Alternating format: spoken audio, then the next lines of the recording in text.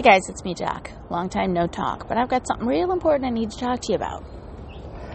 Let's call it the D pick. I'm sure most of you could figure out what that means.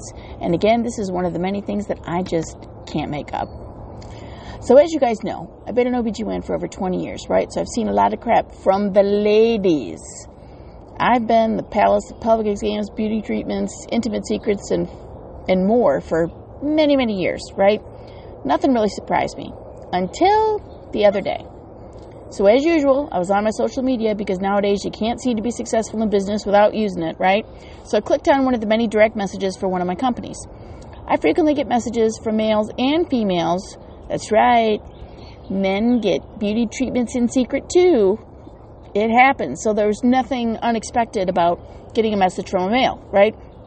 So for now, let's call the guy Joe, right? So Joe sent me a message after trying to call me multiple times. I gave him the benefit of the doubt and tried to open the message. Lo and behold, there was a picture of Joe from the waist down in all his naked glory, cradling himself with his hand, as if to accentuate the size difference between the body parts. Whoa, Joe, what the hell made you think I wanted to see that? I have one at home I can stare at whenever I want to, by the way. He included a message to say that he sent it because I am such a sexy doctor. Okay. So here's my question, Joe. What were you hoping to get out of this? Was this flirting in lieu of flowers or candy? First and last strike for me, I'd say. Were you trying to force me to look at your genitals? That's coercion, man. I decided to do a little research. I got curious, right? How did or since when did sending the D pics become so popular, right? Interestingly, no one knows, really. So GQ did an article about this in August of 2019. Of course they did. It was very interesting. Apparently most men genuinely hope that whoever received the pic will whip themselves into a sexualized frenzy and immediately send back their own nudes. Sure. They also noted that most of the time when women sent nudes, they actually included their face. Not so with the penises, just the penis only.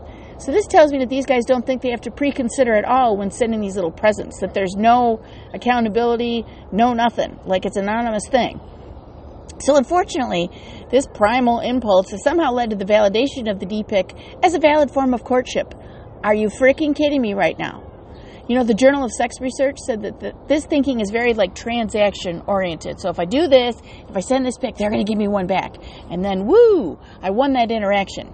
You know, when we look back in history, I kid you not, the D-pic goes all the way back to Roman graffiti. I'm not joking. Initially, it actually had to be drawn personally or scribbled by hand, but now with technology, it can be potentially anonymous, which leads to a ton of risky sexual behaviors. Like in 1 second and one flick of the thumb, boom, your junk is out there. You know, the same study made the distinction between solicited, like did you ask for it, and unsolicited, no thank you. The only scenario in which unsolicited pics were welcome was for gay men on dating sites. For the rest of the folks, it only stimulated shame, anger, and disgust. So we've studied it. Most people don't like it. Yahoo, right here. I say, cut it out, will ya? Know your audience. It's one thing to send a nude to a person you're in a relationship with if they're into that kind of thing. It's quite another to send an anonymous body part pic to someone you don't even know. The moral of this story is to put it back in your pants. I have no desire to look at it. # penis stranger danger.